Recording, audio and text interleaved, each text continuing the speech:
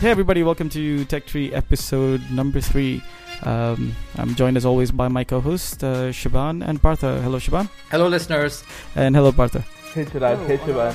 So in case you haven't checked it out, on our last episode we spoke about blockchain, explained to a 5-year-old with cake, and we also kind of wrapped up our smart homes discussion where we talked about ecosystems and some of the devices and some of the fun stuff you can do, so check it out if you haven't. So on this episode we're going to be talking about 3D printing and kind of talking about some of the things that are involved in getting started with 3D printing, especially if you live in Dubai or in this region.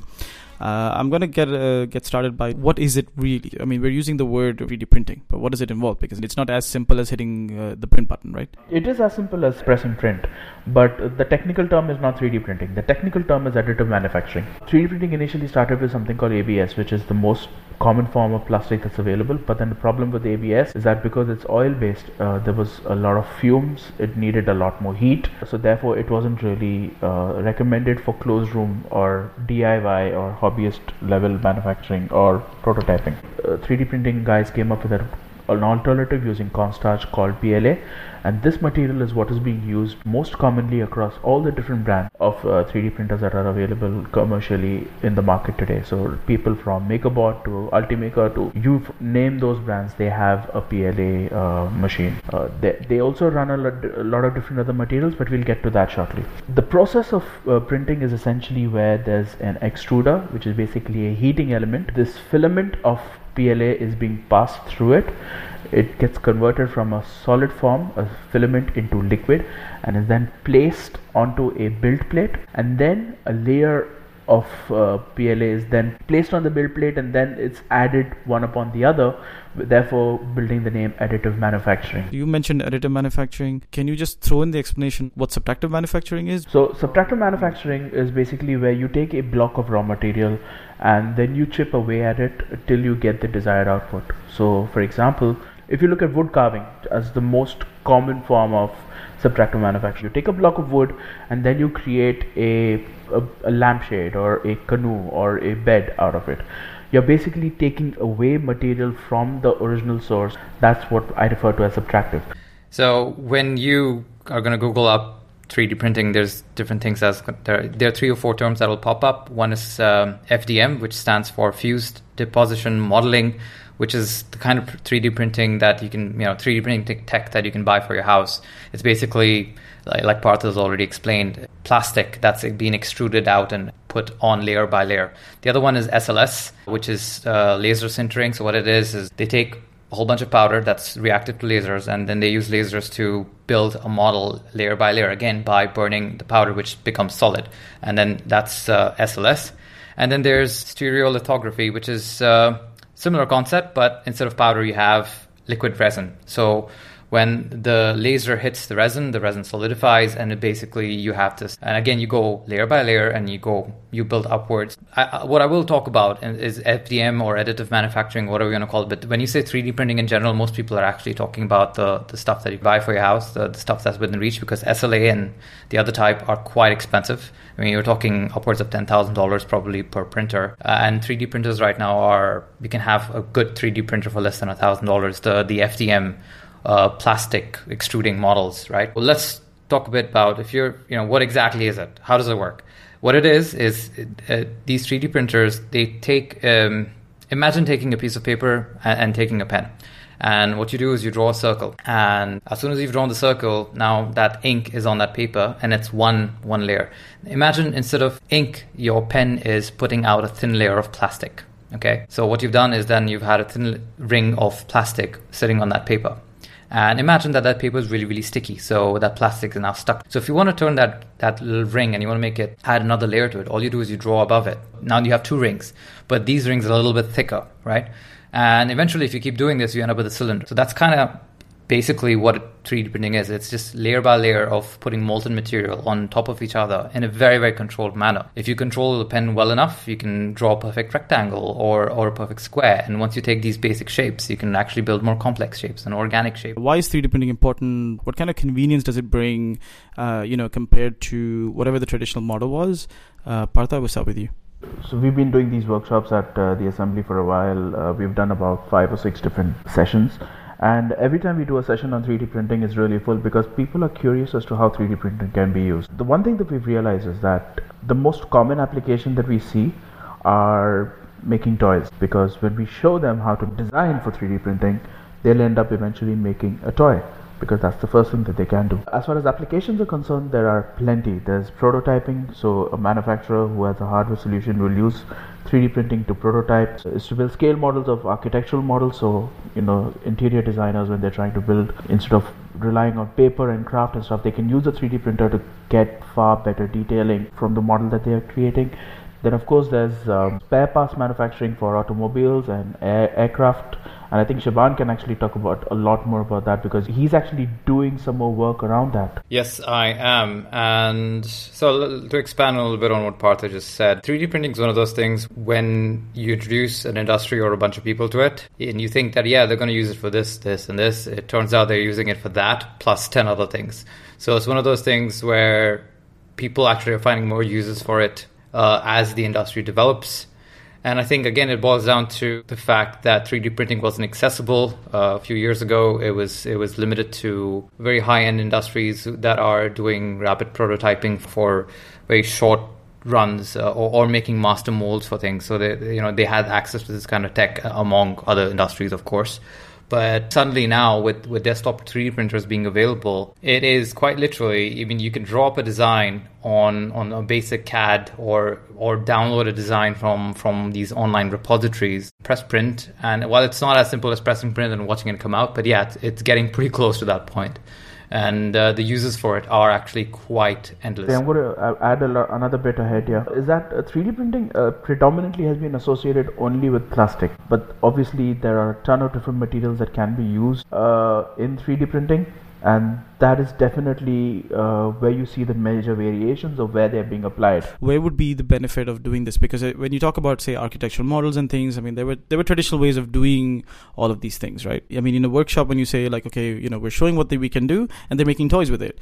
But these are, that's one aspect of it, right? Well, why is it that someone, an average person, an entrepreneur, someone that runs a business, like, why would he be interested in this? What direct benefit does he get outside of the fact that, okay, this is a different way to build a model? So the why, I would say the why has three aspects to it. So if you're coming from industry, there's an aspect that sort of applies to you. B, if you're an entrepreneur or a DIY kind of person, and you like making and tinkering with things, then this will apply to you. Or C, if you're a hobbyist, if you have a specific hobby, there are a lot of people that are into cosplay, there are a lot of people that are into building props and things like that. So this also applies to the craft and hobby sort of thing. So look at it as professional, semi-professional, and then hobby. Starting with professionals, and I think this sort of sums in the entrepreneur part, what you just mentioned. I can give you my example. So if I were to build a part for drones, I mean, I work in the drone industry, and where sometimes you have to make things that currently don't exist. So we designed it on CAD. Let's say it's a part for a drone, and it's supposed to be made out of metal or plastic or whatever. If I wanted to do it, the regular way was basically you go to a mold and die making shop or a machine shop, and then they will CNC the parts for you out of aluminum or out of whatever material you choose, wood, it doesn't matter. But the fact is that you would have to give them a CAD file, then they convert that CAD file into a machine file, and then blah, blah, blah. It's a long process. The average cost of making a mold can be close to 100,000 dirhams sometimes, depending on the kind of mold and how large it is. Sometimes it's more than that, sometimes a bit less than that. But again, it's expensive. Now, the other problem with this is, you spend all this money and you make a product or a prototype of a product, and then what's the next thing that's going to happen is you realize, oh, I should improve it this way and that way because you're going to test it. And then when the design changes, you got to go back and repeat the process all over again in some cases. So those costs really add up. 3D printing changes all of that, because what it means is you can rapidly print out a prototype. You don't have to go to a die shop or a mold shop or wait 3 weeks and then the CAD guy messes up and then you got to wait another week before the designs are finalized. None of that stuff. You can actually, through a small process of setting everything up, after that press print, and lo and behold, your creation comes to life. and you can see the results and then change it. So it really reduces that cycle that people used to go through. So for example, there's a lot of racing companies that are using 3D printing now to try and test different designs. For a semi-professional, if you're making small parts for maybe 10 run parts or 20 run parts, again, you don't have to go through that long process. You can just print it out and do a small production run. Or you can actually print it out and then get a mold made. So it's a lot quicker either way. So you can test everything, make sure it's all final, and then you got your design done. Oof, you give it to the mold making guy. He makes a silicone mold out of it, and then you can cast things in it, and off you go. On the hobbyist side of things, I personally, I mean, again, speaking from local experience, I fly a lot of RC planes, and I like building models. So what I do now is I actually can improve my models. So if a part on a plane is broken, I can just design and print a better part. Or if I realize, I want to stick a camera on one of my aircraft to record footage, I can actually 3D print a camera mount. Or I can talk to other hobbyists across the world that are actually created parts for my kind of airplane, and then I can just download those parts. It actually saves me a lot of time. I don't always have to design stuff. I can just, download and print it off from somebody else's files. And so there's this little community of makers that have popped up over the last few years that are using 3D printing. And it's not just limited to this hobbyist thing. There are a lot of people that are building props from Lord of the Rings, or they want to. One really popular one that I saw the last time was from Game of Thrones, where they've got this hold the door, Hodor, doorstop, and you can print it out. You can just download it and print it out, and so now you have a little Hodor thing that you can slide under your door. So it really is a lot of creative stuff happening on this front. One of the things that 3D printing does help is in saving cost via the use of material and accuracy. And I'm going to touch upon both of these things very, very briefly. So if you were to take the traditional mode of creating a spare part, using a piece of aluminum and milling out a cog, for example, the amount of material that you're actually wasting by milling that piece of aluminum is tremendous, because you'd probably end up using only about 40 to 50% of the actual aluminum to make the part, and the rest of it goes to waste. With 3D printing, because it's additive and not subtractive, you're literally using only the amount of material that is needed, which means that you're saving so much. So within that single block of metal that was wasted before, you could literally have two different parts. So you're doubling your the entire production value. That's one aspect of it. The second aspect of it is the accuracy point of things. Yes, there are tremendously gifted people, artisans out there who are able to create pieces that are beautiful and accurate, but then that's again quite rare.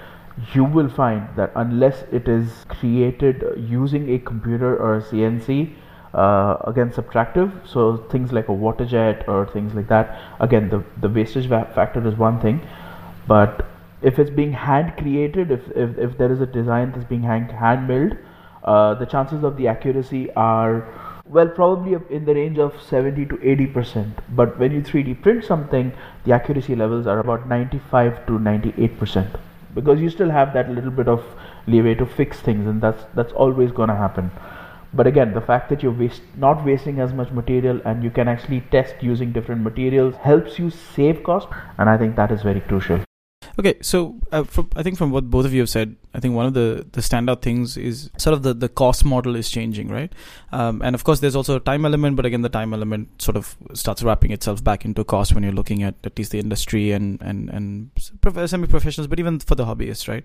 Where you're saying now, instead of having this long delay cycle between figuring a design out, figuring something out, or even testing something, you can now reach a stage where it's sort of democratized. Like, so the individuals can start doing this at their level without having to wait for long lead times with factories and other places, running into issues, but also running into, what Shaban mentioned as well, right? Where you can do small 5 and 10 part runs as opposed to having to do a minimum 100 part run because you're dealing with a factory that has those kind of quantities. And so all of this kind of eventually adds back in both cost and time, being super efficient in getting this started. Okay, so my next question then is, so both of you mentioned this repeatedly where you're talking about, modeling. Okay, here's something that I want to design, and if I want to test it or if I want to do a run, as we just mentioned, I'll 3D print it and get started. Is that all that can do, or can it do more than that? Because I know, Shaban, you've been also we were talking offline earlier about you sort of building other things using 3D printing. Right, and so is this just meant to be a model and testing, or is it also meant to be actually printing parts and things that can actually be used in production? Yeah, so it's both. You can use one material to sort of test things out, and once you're happy with the results, you can use another material to actually build it all together. So in my case, to expand a bit on what you said, eventually the idea is to build a fixed-wing drone using 3D printing completely. There are already 3D printed aircraft around, but nothing on a hobby scale or a small scale. I mean, we're talking companies like Stratasys or very, very huge corporations. It's not easy to do. So there's a reason why I'm doing it, is because I'm like, okay, you know what? I have an idea in my head on how it is possible to put something like this together. And the idea also involves, it's also the concept that you can actually email parts electronically to people. So let's say I want to send parts of my drone to, I don't know, someplace in Africa. There's just been some sort of humanitarian disaster and they need help. So instead of shipping the drone, what you do is you email the files. They print it out at a local university or a local makerspace, and they put it together and off you go. You don't deal with customs, you don't deal with shipping, and also in disaster areas, logistics can be disrupted. So with this, all you need is access to the internet, and that's it. What I've been doing is I've been trying to model a fuselage for an airplane I used to have. I learned to fly on this plane, and it was very dear to me. All that's left of it now from all that crashing is just wings. And I said, all right, I'm going to one day build a plane around this wing. And so that's what I've been doing. I've been modeling different types of fuselages and trying to see if I can build something from scratch as opposed to downloading it off the internet. And it's been a huge learning curve because you realize the amount of effort and thought that goes into designing product. Every single screw space, every single slope and bezel is being put in there purposely. It all has to tie in together perfectly for it to actually work. So I've been 3D printing the sections of this airplane. The idea is to just be able to print the outline of the fuselage and actually fill it with something, because plastic is quite heavy sometimes. A part is usually built hollow. So when you see a 3D printed part, it's not necessary that it's completely full of plastic. It's going to have something called infill inside it. And what that means is the printer actually creates a structure that holds the outside of the part up. Or you can make it completely solid, but it's just a waste of material. There's ways of sort of cleverly bridging certain gaps, and that's what we do. For me, the hobby part of it is that I'm going to take this plane out, I'm going to fly it, and then I'm going to improve on the design. And it's going to be an iterative process where I go out and I fly and I'm like, I need to change the motor mount a little bit, so I'm going to change that. Oh, I need to change the placement of the electronics. I can do that. This wasn't possible before. For me to be able to have access to that is quite mind-boggling, because now I can tailor my aircraft to my needs as opposed to relying on some kit or a manufacturer to add that feature. I can just add it myself. And that is where the power of 3D printing really comes into play, because you don't really have to wait for anyone. Whatever you want to do, you can do. Is it something that anyone can do? No. You require some skills. I mean, I've learned CAD now, specific to 3D printing, so that I can actually build the models. So your mileage varies based on how far you want to take it. So while I have experienced a lot of people using just for scale models, we've actually helped a couple of interior designers create a scale model replica of somebody's whole house, and it has served some purpose there as well. But we've also seen cases where materials like carbon fiber and Kevlar are being used to create high strength parts that are being used in machines, because these things have a very high resistance to heat and are actually very strong and very light. These are the ways that I'm actually seeing different materials being used. So I've seen people use metal to build spare parts as well. For example, I've seen gear levers for motorcycles being built 3D printed. You could go out there and buy something, but then those have been molded, and they cost a lot of money. Sometimes you want a different design. You can personalize the entire piece. So there are different ways that you can do this, but these are actual units, actual pieces that are being printed in materials that are very, very viable right now, and these are very easily accessible. When we talk about modeling, that's one aspect, right? But when we start talking about things that are in production value, and some of the stuff Partha has addressed, we have to start thinking about things like reliability. So now you're talking about an individual sitting at home buying a printer for less than $1,000 or whatever, maybe. But something that's within reach of the smaller companies and not necessarily the big factories, right? So how does reliability work for something where where you had a traditional model where you were taking a piece of like a block of metal, stripping it down, and it's still it's got its strength and its ability to work, and especially when we're talking about things like spare parts and all this other stuff. You talk about hundreds and thousands of materials and testing and the amount of quality control that goes into it. How does it? Is there a comparison? And is that why we still see like we're ramping up? We're going from modeling now slowly into production, because this is something where the modeling is the easy bit, but now we have to start thinking about all the quality control and everything that goes into it. So address the reliability point a little bit. So from what I have seen, is 3D printing right now, it really depends on how much money you throw at it.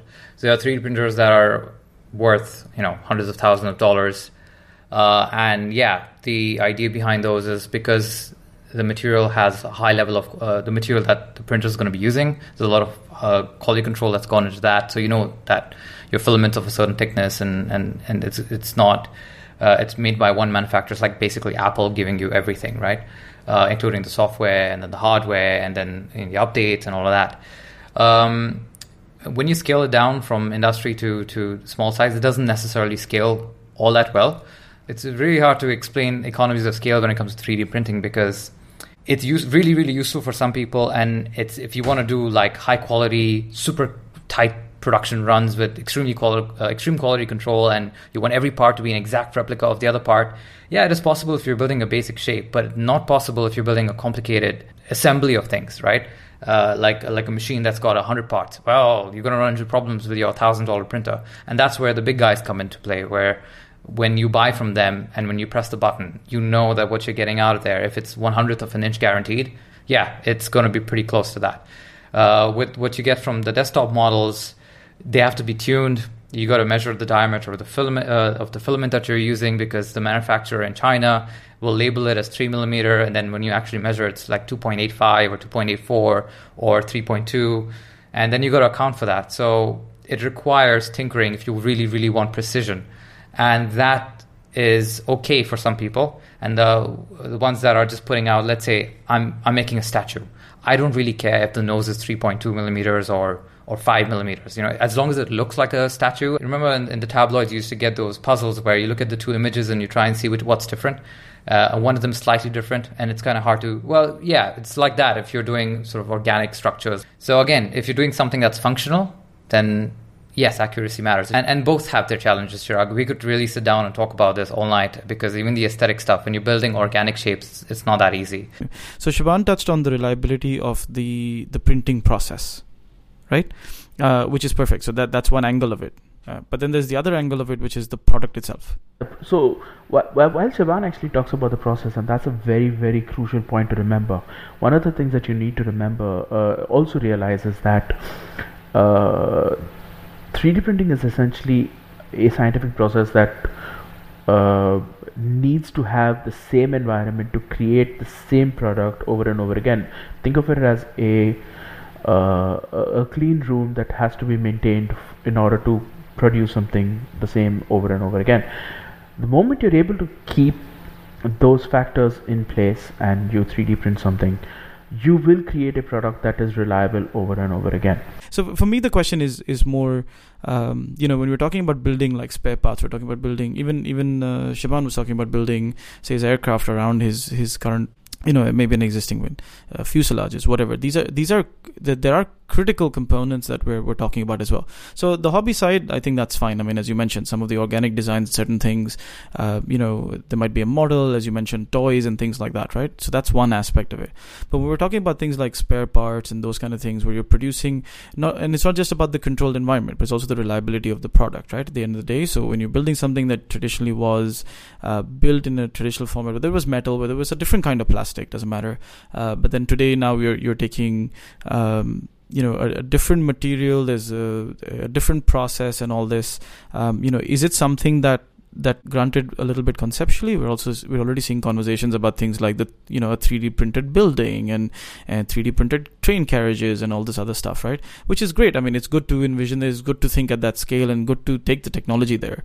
But are we actually building ourselves towards something that's really that reliable when we're talking about sort of this layer by layer printing and creating something versus what was traditional? Brands are actually moving in that direction because there is a certain amount of reliability that comes into using this technology. Brands like Boeing are doing it. Oil and gas, you're seeing a lot of the machinery components are being built because they're offshore, and the fact that shipping to offshore rigs have taken so long, they're actually using 3D printed spare parts on their oil rigs. And this is obviously not because of the fact that it takes so long for the shipping, but because these things have proven to be reliable solutions for the long term, not only from a cost perspective but from an access perspective. There's an entire compliance thing that if the machine is not working to optimum speed, they will not be able to do anything, and if it affects manufacturing. So all of these factors come into play, and people are doing this around the world. So yes, it's definitely reliable, otherwise it's not something that is a viable solution for most companies to switch to. Basically, a lot of the current 3D printing manufacturers, as far as reliability is concerned, this really directly addresses that. So some of the popular brands, there's Lulzbot, there is a very, very popular brand called the Prusa i3, which is, under $1,000 is one of the best printers you can get your hands on. I personally run on Lulzbot. Do you know what these guys do in their factories? They don't have people making the parts. They actually have other 3D printers, their own 3D printers. So you have Prusa i3, there's a bank of 400 of them running in a warehouse. They're all 3D printing parts that are then put together further down the assembly line that make even more 3D printers. Even if there are issues, I'm sure that people are checking some of these parts and doing an analysis to ensure that everything's within spec. Because you can just retune the machine and figure out let's say I'm printing a wheel. And the wheel's a little bit off. You go back to the machine, you tune it, off you go, and till it comes back within spec. So when you're talking extremely complicated things where you want to 3D print an entire airplane, like some people are saying, oh yeah, we're going to be doing this soon, where I believe it was Airbus or Boeing that said that they can use 3D printing to reduce the weight of their aircraft and increase fuel efficiency. Is that going to be reliable? Yeah, it will be, because again, they're using composite materials. They've thought this through. It really boils down to how well engineered your solution is. And when I'm talking about engineering, I'm talking about both the parts and the machine that's putting the parts, making the parts. So to use your example again, I completely understand the design part of it, right? So when you say that, hey, if this wheel is a little off, I'll redesign it, realign it, redo whatever it is in the process to make sure that this wheel runs smoothly, right? But my question is, can I put this wheel in a car and will it run as reliably as a regular tire would? That's my question. Perfect. That's an amazing example, all right? So current tires are what? Made out of aluminum alloy, yes, which you have to cast. So you basically take the metal and you melt it, and then you put it in a cast, and out comes the wheel. With 3D printing, you could use a carbon steel structure, which you can 3D print. There are materials that allow you to do that. And you can print more complicated shapes than you could ever do in a cast mold. And it would still be as reliable, because at the end of it, what happens in a mold? It's molten metal, correct? That cools down and solidifies. The same thing happens in 3D printer. It's a molten material that's brought to its melting point, put there, and then it solidifies.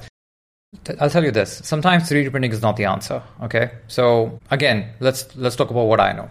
Yesterday, I was having a discussion on the forums about there's an association of people. We call ourselves the 3D Lab Print Pilots Association, which is basically we print airplanes from a company called 3D Lab Print. And the idea is you can take a World War II prop fighter, like a P-51 Mustang or a Messerschmitt or something like that, and print it out for yourself. So you don't have to go out buy a model. You can print it out on your home desktop printer in different small little parts and then glue it together. It is so complicated that sometimes when you're doing it, you see people are frustrated online on Facebook because they're expecting one result and they're getting something else. There's like holes in it, or there's strings where the plastic's not melted, or it's too hot and it's melted too much and it's failing structurally because it's falling in on itself, or it's turning into spaghetti. And when they finally do print these planes, and they look gorgeous, and they look beautiful because they're designed from very detailed plans, they don't necessarily fly that well. It's not like you've suddenly revolutionized RC flying by printing this thing. No. These things are heavy. These things are brittle. And these things are sensitive to UV light. So when you're flying them in the sun, or you leave them in a hot car, they can melt. Is it more practical? Of course not. It hasn't replaced a traditional RC airplane. What it has done is it's shown people that there's another way of getting something flying, and possibly doing it in your house. And if you break apart, you can reprint it. Or if there's a new material down the line, for example, right now everyone's using plastic, but let's say tomorrow there's some super reinforced plastic, which are actually already coming to the market, which is stronger than regular foam and regular wood, balsa wood that's used in plane design. Maybe you'll switch over to that and you just reprint your parts in a new material, and off you go. You have a stronger, lighter, faster airplane. When I got started with 3D printing, I just thought it would be super simple. I'm just going to download a shape, I'm going to hit print, and out will come this perfectly working, amazing structural thing, and it's all going to be peaches and cream. That's not how it really works. If you're getting even the best 3D printer on the market right now for consumers, it's if you're doing simple stuff like squares and circles, it's fine. But if you want to build something a bit more complicated, it will require you to tinker with it. It will require you to tune your printer, to keep it tuned, and to basically start small. So you will start printing with squares and measuring them, making sure that they're the right dimensions, and then you will work your way up to more complex structures. The first time I saw 3D, I remember very clearly, I had a requirement for a casing. It was not a casing for a drone, but it's basically for the flight controller, which is this electronic thing. And it was a prototype board. There was no casing for it on the market because the manufacturer didn't make one. So I went up to Partha and was like, dude, I know you guys have access to 3D printing. Can you, make me this part? And I downloaded a casing that somebody else had made in Spain. He went away and he gave that part to one of his minions, and back came this little fuzzy little thing, and it fit, it worked. So Partha, I want to ask you, how did you get started in 3D printing? And I've been talking about how complicated these things can be, and I've seen at the assembly you guys print some pretty complex projects. What is the most challenging project you've printed to date? Okay, so I started off with 3D printing about 3-something years ago when we got the MakerBot Gen 5. About 3 years, and we've been doing we started off with building basic rover cases and Raspberry Pi cases and mobile phone covers, the usual stuff.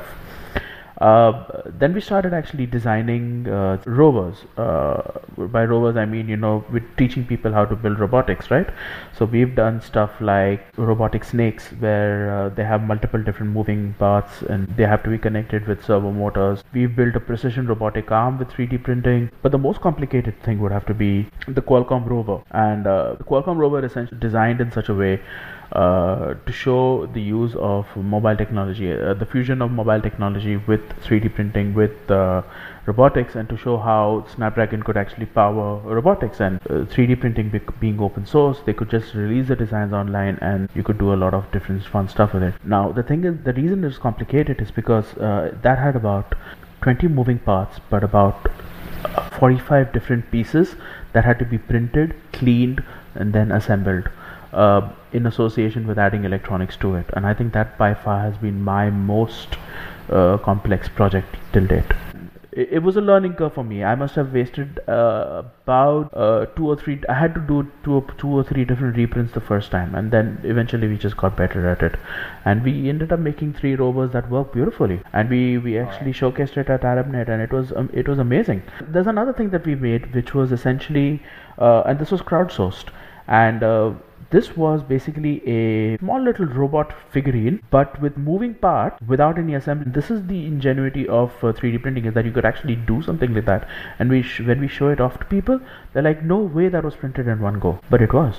And this is how useful 3D printing can be. There's so much possible. So we've done robots and stuff as well. So we have one little dancing robot in the lab that's called Blue. And he basically is 3D printed, and we've added motors and everything to it, and that's what we do. We show people how to do stuff like this, and it gives people an idea of how to work with robotics. It gives people an idea of how to create designs on 3D printing, on 3D design software that are actually open source and available, and it's not that difficult to get into it. And a lot of people associate a lot of technical knowledge to go into 3D design and printing. It's actually very logical and far less intimidating when you actually jump into it. It depends on, like what you said. You're right. Yes, you're right. If you want to do basic things, yes. But if you want to build like a complex robot from scratch, which has, I don't know, like articulating hands and things like that, don't you think it would take a lot of, like, I remember simple things like getting two parts to fit. You would think, oh, I'm going to make this thing 20 millimeters. I'm going to make the other thing 19 millimeters and it's going to fit. And no, well, it's not going to fit. It's going to be loose because apparently there's something called friction fit, and you have to learn about that because the tolerance between the two parts has to be a certain 15th of a millimeter or something crazy like that. And then it will press fit. So that's what I mean when I was saying earlier that it can get a little complicated. Again, it depends on what your needs are and if you want and how far you want to take it. You and I learned that through trial and error. So when we conduct our workshops, we actually show people and explain to people that that's fairly logical. I mean, when you share that logic with people and you share that information, it's not technical per se. It's just something that you learn because we've tried it. I'm not an engineer. I know you are, and when we share information with people on about this in our workshops, we tell them that this is what we did, this is the outcome. What you need to do is remember this, and when you design it, you will obviously realize that it's easier for you to build something by keeping these little things in mind. And yeah, it helps. So a lot more people are getting into 3D design, and there are a ton of tools and a ton of tutorials available online to actually show people how to build stuff. Okay, now let's move on to, like, getting into 3D printing is sort of, there's a whole scale of things you can do, right? If I were to want to get started in it, so how does one go about it? So first you got to figure out whether 3D printing, I wouldn't say whether it's right for you, but first figure out, let's say you take the plunge, a lot of people I see that have bought 3D printers, what they're still doing? They're still printing squares and circles. So you really need to know whether you really need it. And let's say you're a maker and you're actually designing things or you want to download things off the internet that you want to print for yourself, or it's just something really cool and you want it. Yes, absolutely, go for it. I mean, you can get a 3D printer for less than $500 now, which will produce reasonably good prints with a reasonably small amount of headache. So is it accessible? Absolutely, yes. Is it exciting? Yes, it is worth, if you're a tinkerer, it's absolutely worth exploring, because also you will learn a lot, and it's a lot of fun for a person to make something on a screen and then actually have it materialize. I mean, that used to be the kind of things we used to read about in science fiction books, and we can actually make that happen, right? You got to look at how big you want your objects to be. So that's the first consideration. If you're happy with the, printer's build, we call it build volume. So that's your first consideration. You're like, okay, I want to print big things. So let's say you're into cosplay and you want to print Thor's hammer. Now, Thor's hammer is generally quite big. It's something if you're gonna take to an exhibition or to a show, you're looking at something that's about the size of a small dog. The average 3D printer, like the one I have, for example, will not be able to print that. It would, but you'd have to print it in small, tiny parts and then glue it all together, which is a very time-consuming and arduous process. So what you should do then is get a printer with a larger build volume. The other thing is also, are you technical? If you're a technical tinkerer, there are certain models that are going to be more appealing to you. But if you're the kind of person who really does not want to mess with code and does not want to, go on forums and figure out, why is my print doing this, or why is my printer doing that, then please, by all means, go with something like Partha's using. These guys have very automated machines, which the manufacturers have really done the thinking for you guys. And the reason they're using it, of course, is because they're putting stuff out for workshops. They don't want to be spending time tinkering with the code. So get an Ultimaker or a MakerBot, or there's other printers in the market. If you're DIY kind of person, your budget is less than $1,000. Some of the best printers you can get for the money right now look at the Prusa i3 Mark II or 3. There's a huge waiting list on them because there's an insane amount of people that want to get their hands on them. So be prepared to wait for at least 2 or 3 months before it shows up. There's also the Ultimakers, which are also good printers for less than $1,000. Look at the Lulzbots. There's the Taz 5. There's something called the Lulzbot Mini. Going to the Chinese brand, there's something called the ANET A8. There's the Creality CR10. The CR10 and the A8, they have pretty large build volumes, so you can get started with that. Above $1,000. So the CR10 is basically a 2.5 cubic centimeter of build volume for 4,300, I think is about in the market. But you can get a 3D printer in the market for about 1,300 dirhams, by the way. It's easily available. Anycubic is the brand, Kossel. And these are DIY machines that you can actually put together. And by the way, it does a lot of the 3D printing, the leveling and all of it by itself. So it's a good machine to start. I mean, if you're really want to get into 3D printing, these are great machines to go into. Yeah. And the last one, this list would not be complete without mentioning another company, which is Monoprice. They don't always make the best printers. I mean, you got to do a little bit of research, but they also have decent printers like the Monoprice Select Mini or whichever the latest version is. They're usually, again, less than $500 mark. Above $1,000, there's a lot more options. Ultimakers are actually better. If you want push button stuff, look at the Lulzbot Taz 5s. They're, I think, upwards of $1,000. And then the Ultimakers are also upwards of $1,000. Bots also are in that same range. And actually, the new smaller machines are pretty decent. So they're also upwards of $1,000. They're pretty slick desktop machines. Yeah, and as far as materials are concerned, that's your next big thing. There's 3 or 4 kinds of materials that you will use in your 3D printing life. There's PLA, like Parth has already said. There's ABS, there's nylon, there's also flexible filaments. PLA, the reason people prefer it to use it, it's non-toxic and it's, all of that, but also it's easy to print. So you could have a really super basic printer with no heated bed, and a PLA will work on it because it's got a low melting point, so you don't have to have your hot end, which is this bit which extrudes all this mold, this is responsible for melting all that plastic. It doesn't necessarily have to go to a very high temperature to melt PLA. ABS is very, very tough. It's usually used when you want something that's going to be super durable. You want to knock it around without it breaking, then you go with ABS. But be prepared. You've got to have a space that's sort of ventilated. Do not expect to put your 3D printer in your bedroom or in your living room or in your office printing ABS. It produces noxious fumes. So you've got to be mindful of that, especially if you have pets or kids. Or yourself, of course. Never discount yourself, please. Be a little selfish.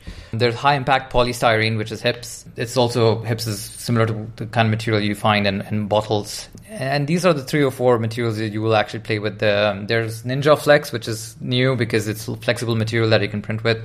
I wouldn't say it's a beginner material, but if you want to print things that flex around or bounce, that's something to look at.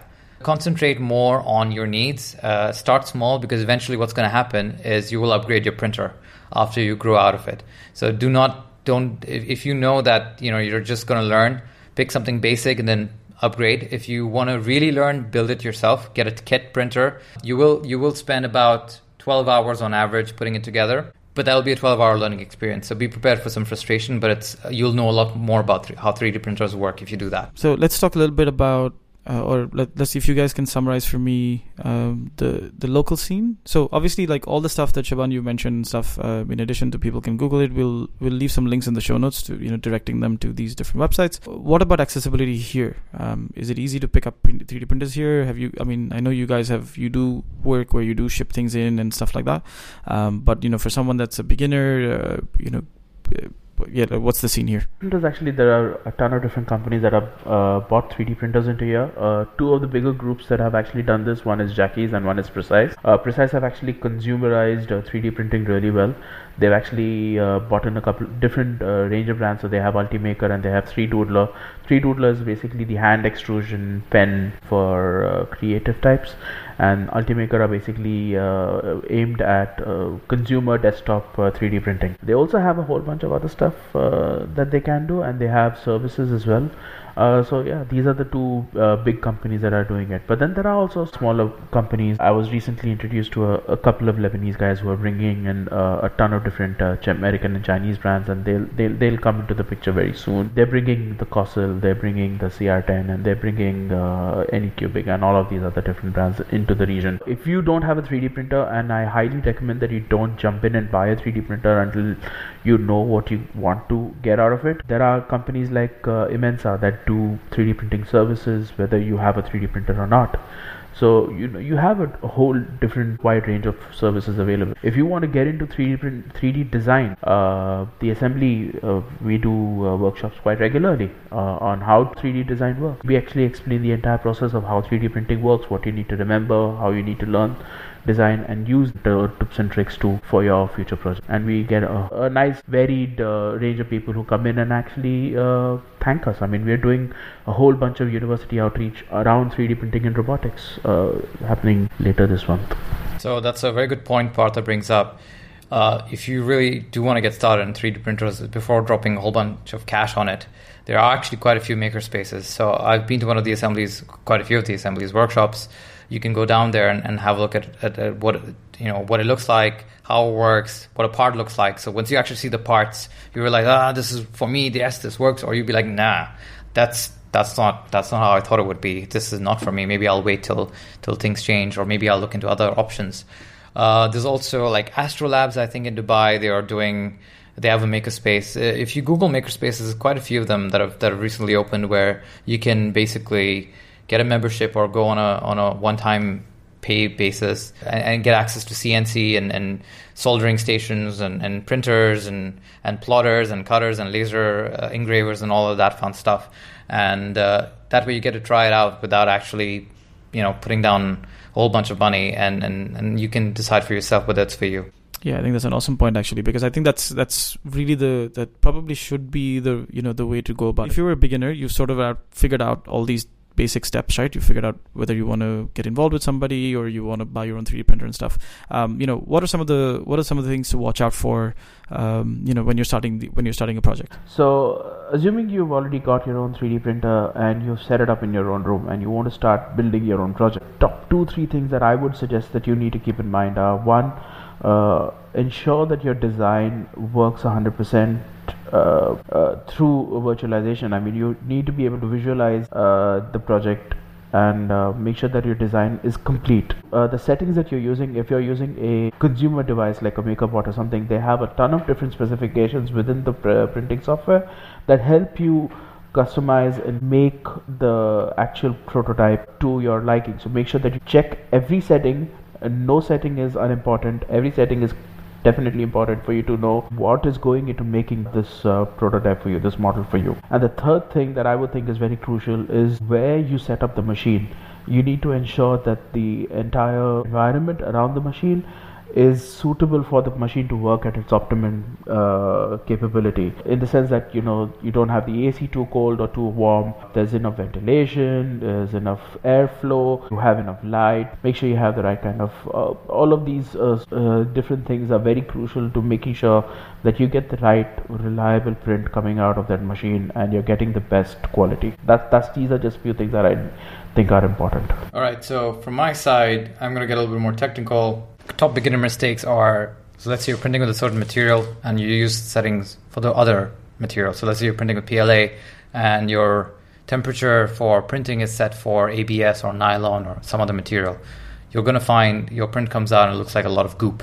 So because you're printing it too hot. So I'm going to link in the show notes a very handy guide, which has really, really helped me in my 3D printing journey. It's from a company called Simplified 3D. They basically create slicing software. Now, when you actually are printing using whatever printer, what that does, one thing we haven't touched off during the show is the software. It's really, really important to talk about it. There's 3 or 4 major slicing software in the market right now. There's something called Slicer, which has been around for a long time. There's something called Cura, which has been around for a lesser amount of time, but it's now really gaining in popularity. There's also something called Simplify 3D. There are a couple others, but these 3 are the most popular ones. The first 2 are free. Simplify 3D is actually paid. I think it's $200 or something like that. So it's not cheap, $100 or $200. But it is very, very customizable, and a lot of people use that for that reason. You can really fine tune the settings on that and get under the hood. What is a slicer? All right. So when you are printing a simple cube and you press print, what it does is it actually takes the actual CAD file, it sends it to the slicer, which basically then slices up that object into hundreds of different layers. And then it says, all right, this layer is going to be this thick, and I'm going to print it. And 800 layers are going to make an 8 cm object or a 8 millimeter object rather. And that's kind of how it works. So it slices. The slicing program is really important. Your top problems will be too much materials coming out of your nozzle, too little material, or your printer is not calibrated properly. That's really, really important. You have to calibrate your printer. Check with the manufacturer on what the right calibration guides are. Don't expect to press print on a newly assembled printer and have it work flawlessly. It usually doesn't always work that way unless it's factory assembled. And even then, get familiar with these slicing software. Like Partha said, even changes in environment can change your print settings, basically. So if it's cold outside, you may want to print a little warmer. If it's warm or a little too humid, these things really, really come into play. So the top 3 or 4 problems you will encounter is over extrusion or under extrusion. You will see something called layer shift, which is when your motors on your printer are not really in sync, so it's not all printing in one axis, and the layers are sort of shifting. It's like we used the cake example, except now the layers are shifting, so the cake is a bit lopsided. Or you'll see artifacts on the skin of your print. That's also caused by various issues. Warping can usually be probably because of overheating, actually, like I said a little earlier. The part is hot when it's being printed, and as it's cooling, it starts to shrink. And if it shrinks at different rates, it will warp. So this is a problem that Partha talked about earlier. This happens a lot with ABS. So ABS is quite challenging. You have to actually have an enclosure around it. These are things you will pick up as you progress in your 3D printing journey. It's important to just not get frustrated, keep to the basics, print small parts that you can really control. So once you're happy with those small parts, take on the larger projects. That's really, really important. Print calibration cubes and test all your settings out on that. Make sure it's working for your brand of filament and your brand of printer and your brand of nozzle. And after that, move on to more complex projects. Awesome. Thank you, guys. That was, I think, a lot of information in there. As I mentioned already, we will link to a bunch of things in the show notes for people who want to click on, read on more about it. As always, Shaban, if you can share your Twitter handle so that people can harass you about 3D printing. So if you want to harass me about 3D printing, you can reach me on @airspective. That's AIRSPECTIV. You'll see that also in the show notes. Look me up if you've got any problems. Like I said, I'm not an expert in this, but I'm enough to sort of make and engineer my own parts right now. But I can always try and help people if and do some research if required. And Partha, if you can give us your, to reach you as well, and maybe also tell us how people can look up, your workshops on 3D printing. I am reachable as Partha NS, PARTHANS on Twitter, and the workshops that I run are under the brand called The Assembly. To sign up, it's free. Our memberships, our community is basically free access to everybody, and we conduct workshops every Saturday. Visit members.theassembly.ae. Join us for any of the workshops that are coming up, and we'll be happy to address all your questions for 3D printing. Well, we'll link to that in the show notes as well. I'm reachable on Twitter at ChiragND, so that's CHIRAGND. Man, I can't do it as musically as Shaban, and you guys can, but okay. So that's it from us for this episode. Join us next time. Until then, it's goodbye.